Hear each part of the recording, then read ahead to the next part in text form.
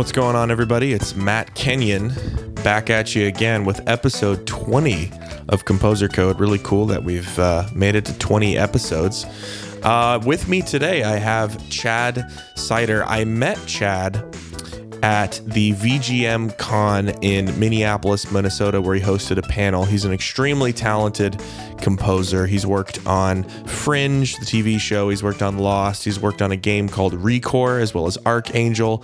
He's worked as a composing assistant for Michael Giacchino, the film and TV and game composer, and he just had a lot of value to share. He's a super nice, super genuine guy.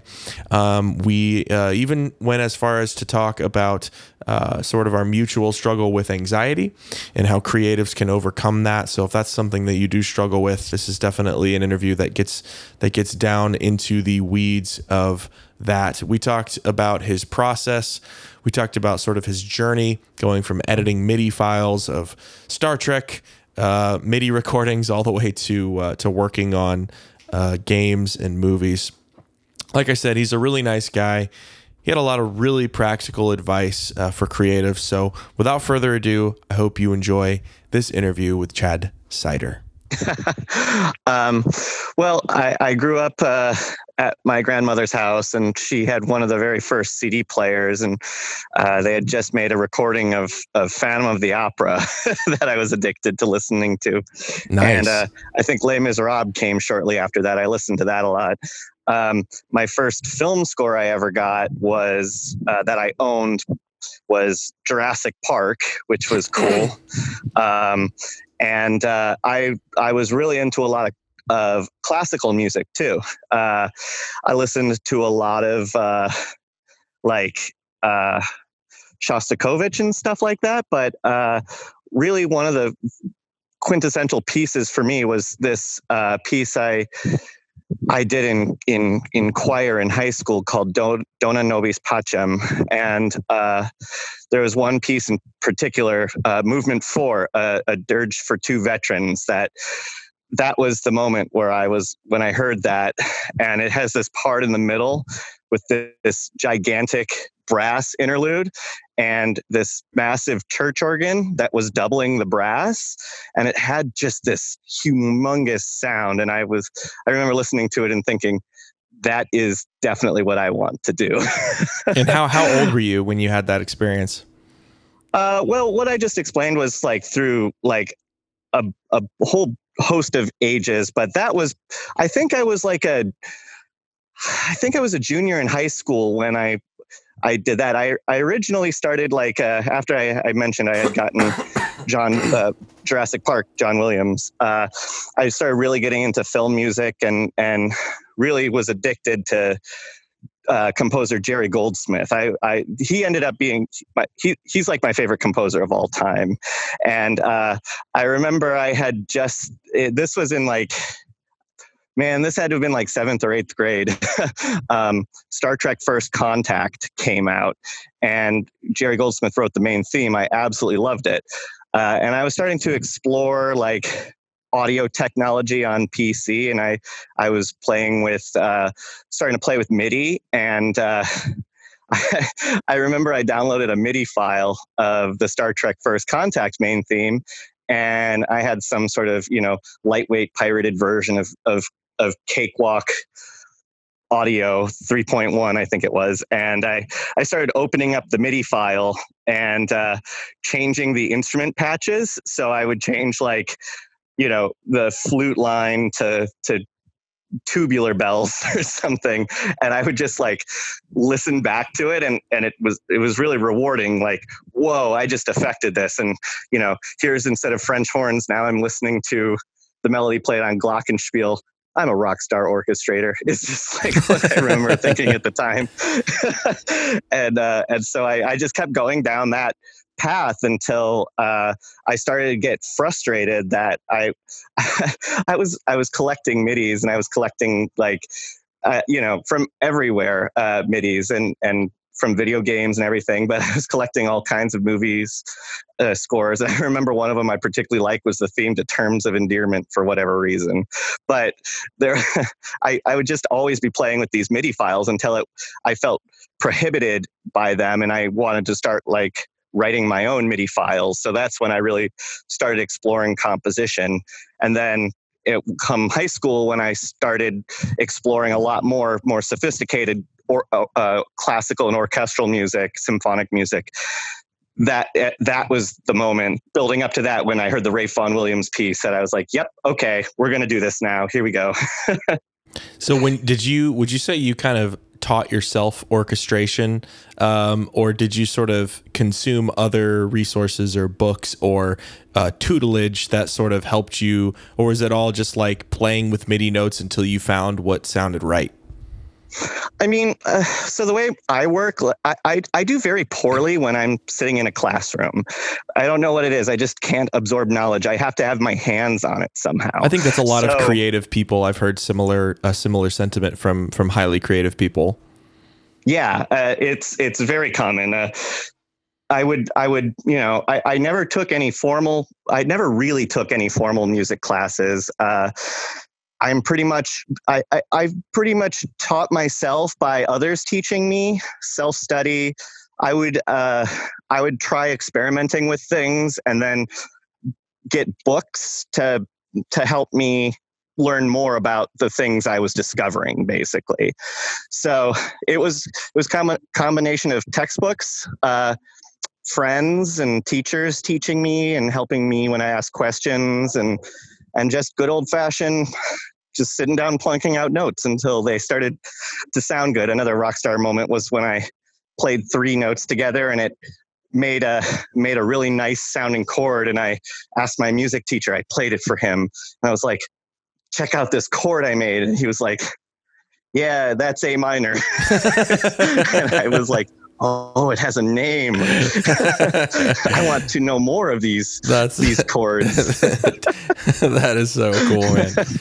So when you were sort of developing these skills, what was it about Jerry Goldsmith's music that kept you coming back, or what sort of drew you to his music? What disparate elements of the music? Was it the melody, harmony, something else? It just always felt so like massive to me. Goldsmith's music always carried such like a huge weight with it, and tying into what you want to talk about later about anxiety, like I guess maybe my brain is just wired to understand the way that Goldsmith wrote in that world, because I know he was riddled with like anxiety, and I don't know, it was just he had such finesse over the orchestra, and he rhythmically he would just like fall into these awesome rhythm grooves that was like dun dun dun dun dun dun dun dun dun dun, like these like just awesome just patterns that he would just lock into for a while, and the orchestra would lock in with it. And I remember that sometimes it would just be so massive and so scary, especially like I liked his horror scores and his action music, and the recordings were phenomenal. And so, the toms would go like, and it would just like broadly echo through the hall. You could just hear the room in the recording. It was masterful to me.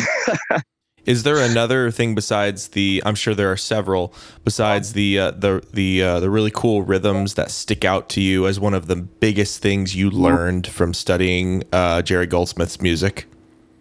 Something other than the rhythms? Yeah. You say? Yeah. Well, I mean, his orchestration was brilliant. Like, I really got into just his melodic patterns as well. He really knew how to write a melody, and he would know how to like tie it and weave it into the score really brilliantly. So I always felt that it was just this one massive piece of music instead of cue after cue after cue. Just the way he would tie all these motifs together was just, it's inspiring to me. And it was cool once he started doing other scores. And I like this from other composers too, like James Horner in particular. When I would start to learn like their style, when I would learn what patterns they would use. And, James Horner's famous for this little motif he does that is like his danger motif. It would go da-da-da-da, and it was like a bad guy theme or just an alert to something bad happening on the screen or something. It was always really cool. So Goldsmith had a lot of these patterns and things he would do that really spoke to me, that I would hear throughout his work. So it was like studying his whole library rather than just one score itself that I really connected with. So you go from playing in MIDI files, learning from Jerry Goldsmith, and you also worked closely with Michael Giacchino. So what was the journey like going from point A to point B?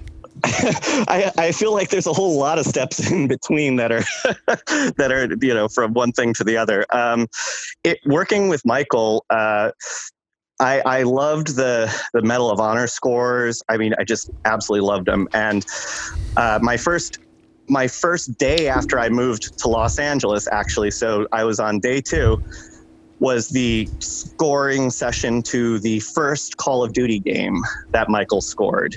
So that was another one of the moments. And it was with a full orchestra at Sony Studios and everything. And the whole team was there, and I met them. And it was like, now I said I wanted to do that before, but this is actually what I want to do. It just was the next level of passion towards the art of recording. That is what I love. And so I really learned a lot from Michael. What was really cool about working for Michael is that when I would have to, I didn't have Jerry Goldsmith's scores or anything. So the most I could do is listen to him. But with Michael, like, I got to watch him create everything and then work with it note by note, really, whether I'm doing score prep or arrangement or orchestration or whatever. Or even additional music later on for various things. Like, I got to study every note he wrote and actually see it. So I feel like I learned so much about the orchestra just through the fact that I was processing all his work. And would just see, I would guess in my head what things were going to sound like, and listen to his synth mock-ups. And so I would start to learn the translation from like synthesizers to live music. It was a pretty amazing experience that I feel like I was very fortunate to have. I feel like it's not something a lot of people get to experience, just working with orchestras week after week on TV shows and things. How did you originally get connected with Michael? I was friends with a composer at the time, Chris Tilton, who worked for Michael. And I met Chris online, and we loved film scores, and we always talked about them and everything. And I eventually was like, I want to be a composer. And he was already studying. He was older than me. And so he had moved to Los Angeles, and when I moved to LA, I moved in with him. He was already working for Michael, and I just got to come along for the ride. And eventually, when Michael got busier, I got to get work from him. On the TV show Lost is really one of my first projects, and The Incredibles. I was just like a scoring assistant, but I was there and helped out. I was literally getting bagels for some of it, but just being there was a great way, and to just get ingratiated into the whole process. So it kind of evolved from being a roommate to, I started by then babysitting Michael's kids and running errands for him and helping him move.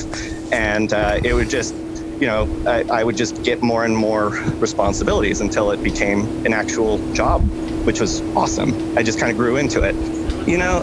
I think the best thing that I learned was, frankly, time management. Michael's just so incredibly fast, and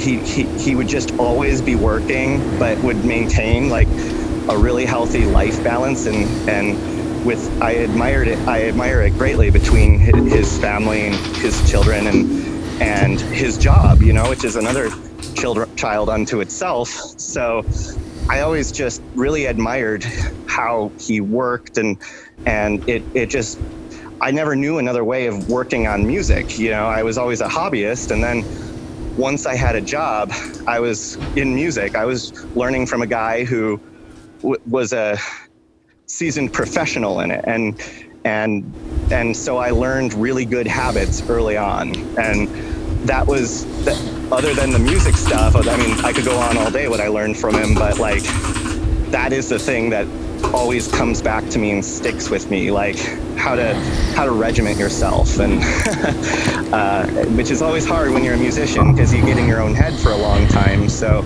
as long as you can manage your time, I feel like you can manage any part of any job. Absolutely. Did you find that as you were writing your own music, that being around the orchestra?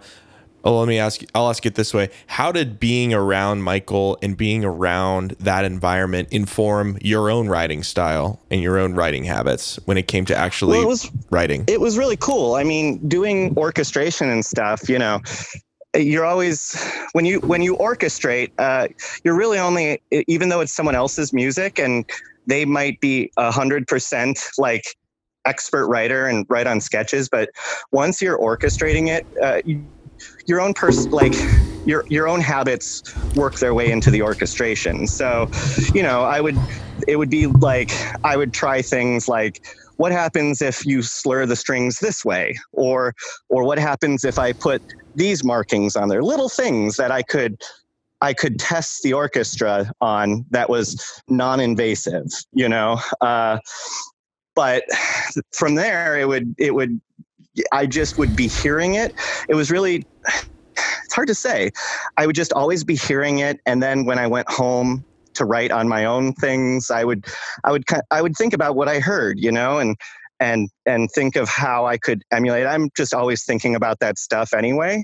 So it was just gaining the experience listening to an orchestra all the time with my own explorations separate, that just kind of gave me a boot camp into the orchestra itself. And then, I mean, once I started writing and getting orchestras, I felt like there wasn't, I wrote some pretty terrible stuff early on for orchestra, like not knowing really what I was doing, but I feel like that just comes with age. I always thought that I had a pretty good grasp on the orchestra itself. And so once I started getting my own orchestras, I feel like I hit that stride pretty quickly and locked it in, because it's always important to me that I utilize, like, I love writing, but I love utilizing the orchestra too. So like, it was all about finding the balance there, and learning from my own mistakes and other mistakes we all made as a team in the past, and then hearing it on the stage for the first time, it just kind of came together better. And then you learn from that, and you learn from that, and it just kind of snowballs. I don't know if any of that made sense, but No, that makes absolute sense. And as a follow-up to that, I'm curious, as someone who's very experienced with the orchestra, if you were, say, coaching someone who was moving into that space, who wanted to orchestrate pieces, what are some things that you would tell them, maybe mistakes that you made that you would sort of caution them to avoid, or maybe some tips that you learned along the way that maybe could save them some grief? My answer these days, everything's so different now with technology and the various kinds of projects that exist, different from even when I got started. It's tough to say, and part of me just wants to say, you know what? Do what you think is best. Like, I could go off on a litany of things that you could tell first-time orchestra composers to avoid.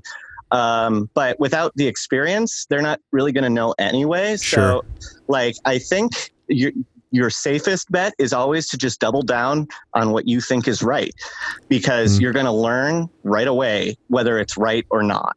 So, I think experimentation is really healthy in this regard. And, but if you're nervous about it, if you're nervous that the orchestra isn't going to turn out very well, that's when I would say, you need to make sure that you have an experienced team with you to make sure that your transition is smooth. Gotcha. Because that's, I would say that if I like to try and make mistakes, and I learned so much from Michael's team. Tim Simonek was his orchestrator, and I learned so much from him that by the time my turn came with the orchestra, like, I was good to go and I could orchestrate everything by myself. Mm-hmm. But not everyone has that luxury. So I think, and in some ways, I've always thought that maybe my impression of the orchestra is colored from my experience. That perhaps I would have chosen different colors and patterns if I had, Back to the Future style. Like, sure. If I had a different timeline, perhaps it would have gone differently. So I think just experimenting and not being stressed about it is a good way of doing it. Do what you think is right sonically, and you can always ask questions to people that know the orchestra. People like me, for example, who love orchestra, like we're always going to want to talk about it. So I would just, if you've gotten to the point where you're going to have an orchestra, you've probably got people to talk to about their orchestra experience, and you can ask them curated questions based on what you're doing. You could say like, oh, I'm doing a big action score with lots of staccato notes. Like, do you have any tips for me? And, if someone were to say that to me right off the bat, I would say, okay, divide your lower strings more than you divide your upper strings, like things like that, don't divide the first violins if you don't have to, things like that. Just simple things. Those are just technical things. But as for the artistic side of it, I always hesitate because no two people write the same, and you're going to have your own color with the orchestra, so you should just try your thing, see how it goes. Yeah, that's great advice, man. So you worked on Fringe as well, the show, and you worked on Lost, and of course you did also introduce games into your repertoire. What was that like, going from film and doing your first game score? Can you maybe tell the story of how you got hooked up into the game industry and started working on your first project in that space? Well, I was always kind of focusing on that. I mean, I always wanted to do games. I grew up playing games. I love games. So I feel like when I should say I wanted to be a composer, not necessarily a film composer or a game composer. I didn't know what that meant or where it would go. So by the time I started writing, one of the things I was actively hunting for was video games. Mm-hmm. So it's tough to say that it was added to my repertoire because I lived and breathed games. So I just got a game to score, or something like that. I was always seeking out little games, indie games that people were making, and they might not have ever finished it, which is fine because I probably never finished the score either, things like that. But games have changed a lot these days, mm-hmm. and there's just no real specific way to make a game, and so just like there's no specific way to make a film and everything. So I feel like when I approach a project, I don't approach it as like it's a game or it's a film. I approach every project like it's a story. Gotcha. And what's the best way to tell this story with my compositions. So there really isn't that much of a delineation in your mind. I mean, there's some technical differences obviously between games and films, but obviously the core storytelling element is the most important thing to you. Always, yes, it's always, and that I learned a lot from Michael too. He says the same thing. Storytelling is above all else, and I would like when I work on stuff, like when I'm scoring a picture, I never turn the dialogue and sound effects off. I'll turn off the temp music because I obviously don't want to hear that while I'm writing, but I will never turn off the dialogue and sound effects, unless I'm working on something super intricate, like working out notes. But when I'm writing, it's always on. So I always am paying attention to the beats, like right, the time in between breaths, and and the weight, you know, like someone will say something super dramatic, so I don't necessarily want to. I want that to the weight of whoever it is says. I want to lay into that, so you time that too. So because if you even pause, you know, here we go, dun dun dun dun dun dun, you know, and you just want that to sink in. I feel like those are all story elements and emotional beats that you pick up on. And so I always do the same thing with games too. And so I had scored a game called Recore for Microsoft Studios and Aperture. Armature, I'm sorry. And what do you think in Portal? Aperture Science? Yeah, I guess I was. And Recore, you know, I did the same thing. I was just always looking for these story beats to affect the gameplay. Like, when do we go into the action tracks? When do we come out of them? When do we crossfade between intensities? Things like that. Always looking for beats in the interactive systems. So there are major differences. I heard this explained as linear and non-linear entertainment is a good way of putting it. So I feel like the emotional beats in non-linear entertainment are just as prevalent. There's just a different technical workflow to find them. Sure. I listened to the entire Recore score, by the way, and it's phenomenal. I listened to it on Spotify. Oh, thank you. Yeah, I love the sort of the synthesis of more electronic elements, and then there's like some choir, like choral elements, it sounded like, with the orchestra, and like some heavy percussive elements. I really enjoyed it. It's a fantastic score. Good. I'm glad you like it. There's lots of it's in many ways it's a love letter to all the things I love in film music and game music. Lots of rhythms and patterns and things, and I feel like that score is the most me that I've ever written. Well, that's really cool. I'll definitely put that in the description so everyone listening can check that out.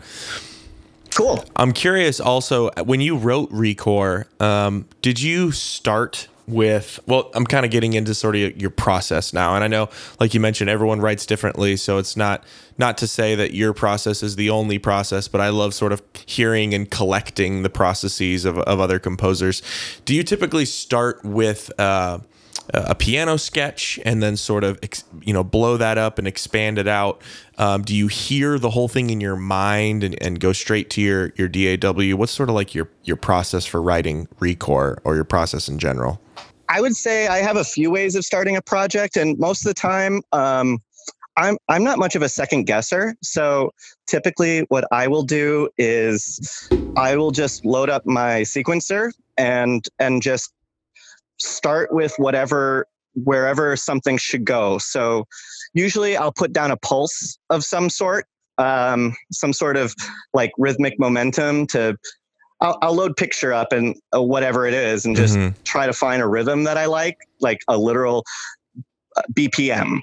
So then I'll probably then start if it's an action score, I might just start an action cue. This is anything. I'll just put down like a dun dun dun dun dun dun, and then just start going from there, because I might strip that away, I might not, but I'll start to add in like like some sort of rhythm and with the idea that that's going to grow into a motif. Sure. So that's like one way that I start, but I will have sat down and played something on the piano before I go put it in the sequencer. But I always wait till I have the actual materials, so that I can just start fresh and have a clear idea, because some people are like, oh, will you read the script and maybe you'll want to write something to the script. And I always say, well, if you want that, sure, but I would rather wait to see like what you do before I start putting my opinion on that. Yeah, that makes a lot of sense. So I want to transition to talking about some of the things you shared about anxiety. And I guess I should preface this by saying I'm not a doctor. You're not a doctor. We're not doctors. We're not giving prescriptive advice. This is just sort of our experience. But I really resonated with that because I also struggle with anxiety and obsessive compulsive disorder. I'm medicated for it. And I will say that it has been a struggle for me because I'm not creative when I'm in those dark places. I'm kind of paralyzed. So I'm curious if you could just maybe talk a little bit about your experience with that, maybe how it's affected your creativity and maybe even some tactics for how you've overcome that in your career. I always felt like part of my anxiety was like tying my emotions and career separately, where like even though I was composing and that was artistic, I kind of chose to think of it as like, but this is a business, so I'm going to focus on running my business. So I would look at things very clinically, and it did me well for a long time. So when I was having anxious breaks, I was able to keep working for the most part because I was able to set aside my emotions. But I think after a while, as I got older, I think it became tougher to separate those gaps, and a lot changed in my life where I had a son, and suddenly you find this whole, I think my anxiety got way worse when I had my son, but not because he stressed me out or anything. I think it was because it was like he taught me a lot about myself that I didn't know about myself. And so, how old is your son now? He turns 2 next week, actually. That's so awesome. My son just turned 2 in March.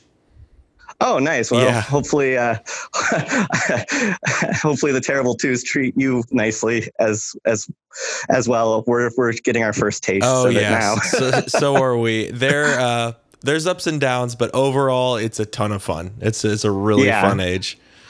Well, you probably found the same thing, probably, where, I mean, you have to open up this new, I don't mean to sound cheesy, but this like little channel into your heart that you otherwise thought you didn't necessarily need, Sure. And suddenly, I used to love like gory movies and things. And now I don't really have patience for them anymore. I can't really, they really upset me now. And so I think with my anxiety, like working on projects, I had always put that aside. And at one point it became unmanageable anymore for me because I was not trusting my own emotions all the time. So learning how to, learning how to accept yourself, I feel like is really the gateway to curing anxiety, because I guess, at least for me, anxiety to me is just this negative force just floating over your head, just telling you that you suck, like, oh, you can't do this, or you shouldn't even try, or oh, everyone's better at that than you anyway, things like that. And it would manifest by, I quit social media altogether, which was a big help, but I would keep social media around because I thought, well, I need to keep an eye on everyone because I need it for work, is what I would say. And, you follow other composers, and you follow artists that you like, and they all have, their fascinating social media lives. And suddenly it looks like everyone is like infinitely more productive than you. Right. Right. And it would just make me feel like garbage. Yeah. And at one point, I had to say, like, I don't think I just can't handle so much anymore. I think I'm going to close down my social media accounts and see how it goes. And I'm on like a year now of no social media, and my anxiety has plummeted just right there. And suddenly all these thoughts opened up to me that I never thought I could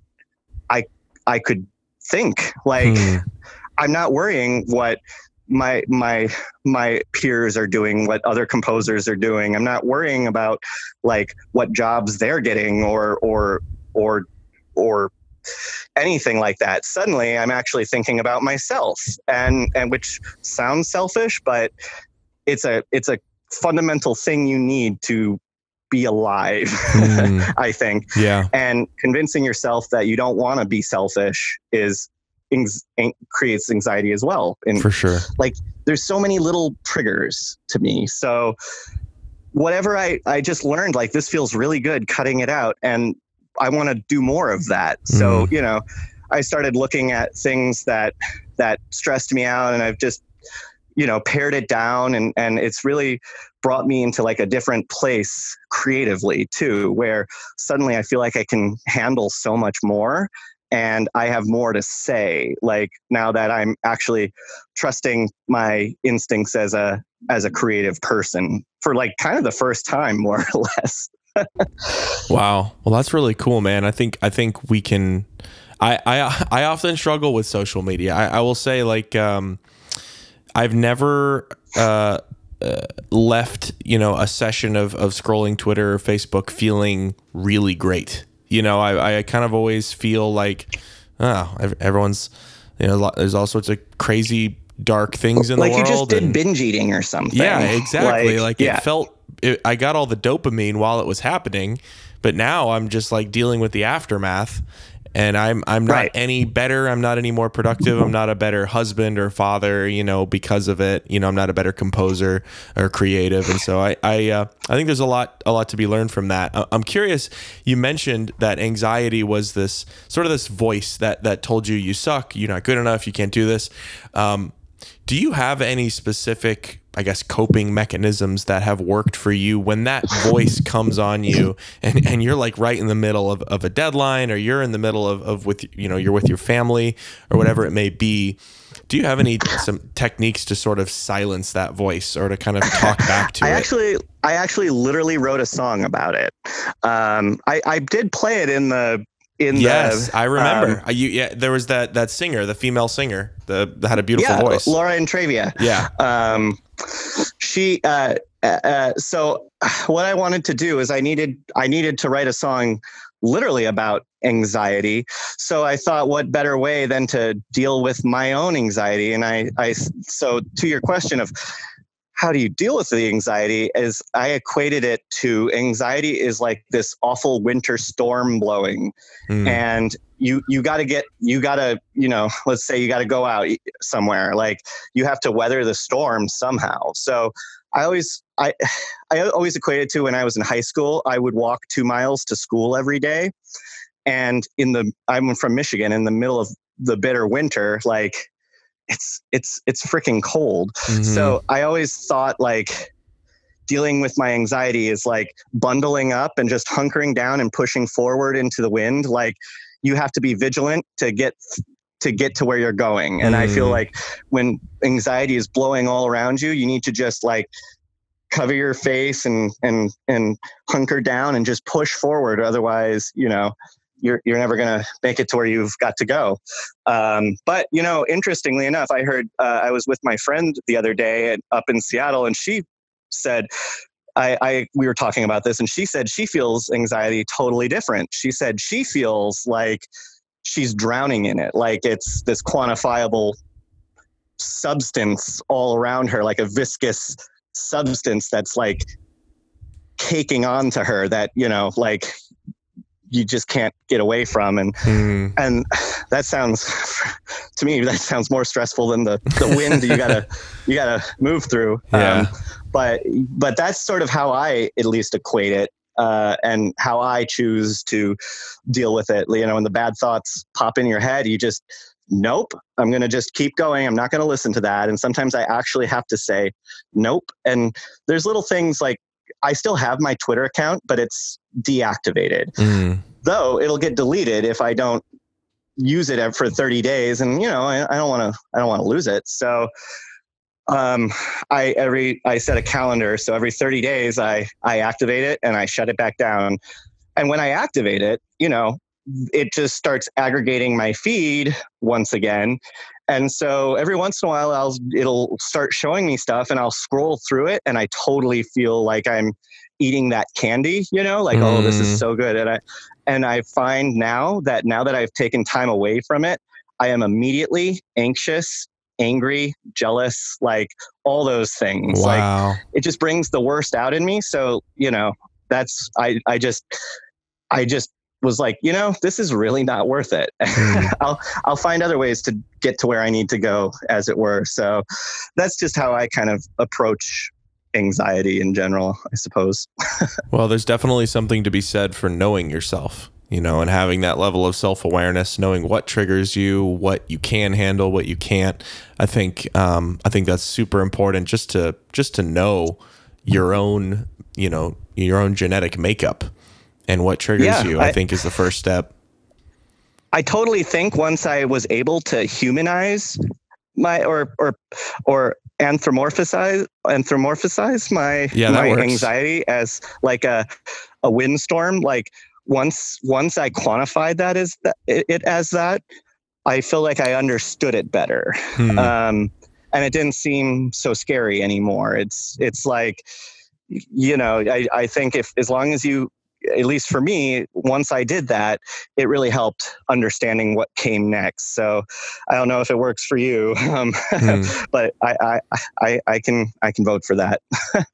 That's really cool. That's really cool, man. I'm curious, what excites you, kind of shifting gears back to your creative work? Is there anything right now that's just kind of exciting you about the future? Any cool projects that you can talk about in the works, or any future goals that you're working toward? Well, I'm kind of hunkering down to start my first symphony. I think it's time to finally write something, and it's going to be about this very same topic, because it kind of is my whole world right now that I've been working on. So I feel like I have a lot to say about it, both vocally but also musically. So I'm doing early prep work into that, and hope to get started on that once the birthday festivities for my son are over. But in the next few weeks, I'm gonna be starting to hammer that out. That is really exciting. Where can I go, or where can listeners go to sort of stay apprised of that, when it'll be finished? Or well, I know, check out my social media, but right, yes.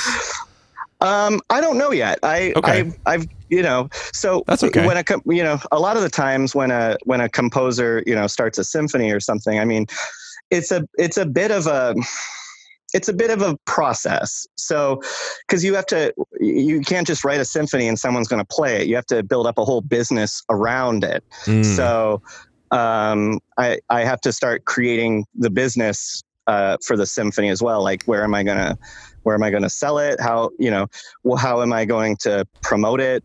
Things like that. So I don't know yet. I have some early ideas and things, but I'll let you know as I get closer, because I want to like come out of the gate with it like done. Yeah, is how I'd like to feel like it's complete. But I haven't really thought of how I would incorporate, a blog or something. I during the writing process. I suppose I probably should. So I want to end real quick with just a lightning round, where I'm just going to ask you 3 really quick questions, and you answer first thing that pops into your mind.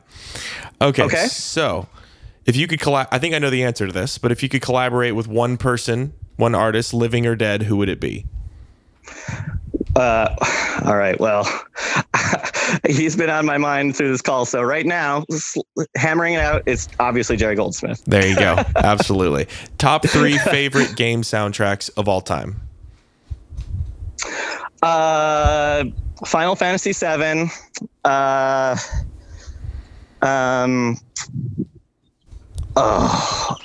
Castlevania 4. Super Castlevania 4. Nice. And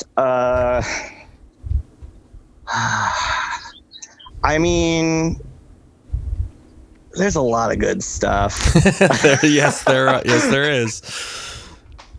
I would say, I would actually say Secret Weapons Over Normandy by Michael Giacchino. Nice. Those are my top 3 game scores of all time. Fantastic. Favorite piece of gear or plugin that you come back to time and time again?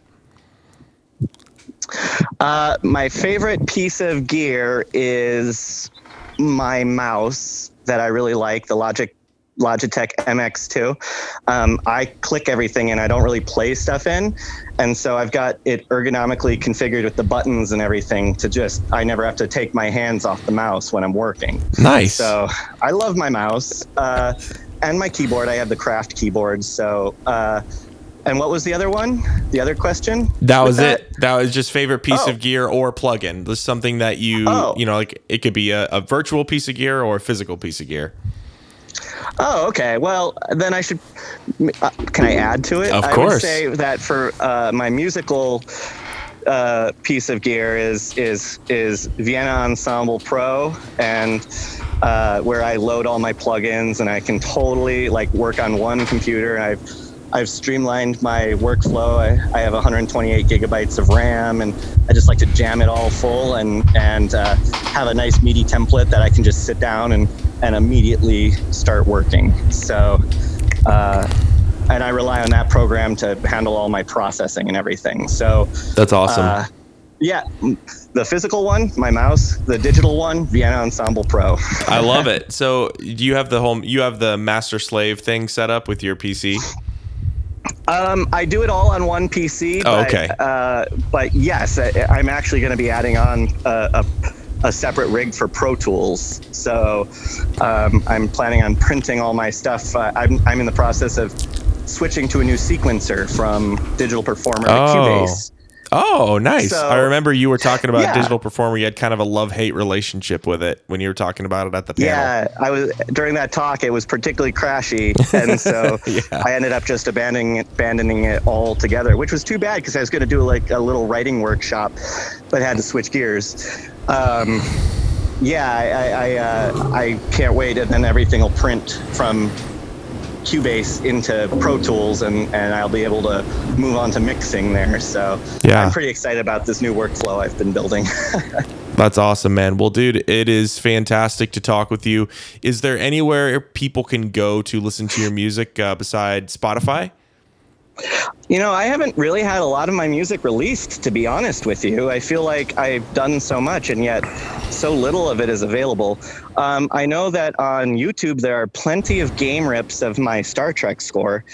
On Spotify or iTunes, all the services, you've got the Recore soundtrack, which is highly recommended. I have also written a score recently called Archangel for an indie game that my friend made.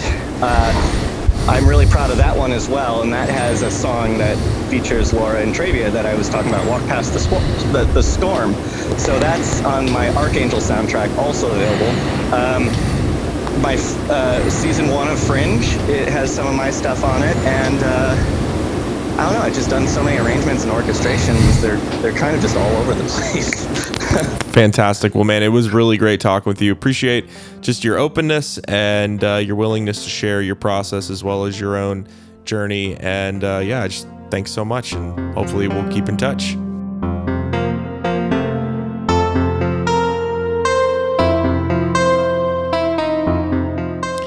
Thank you so much for listening to this episode of Composer Code.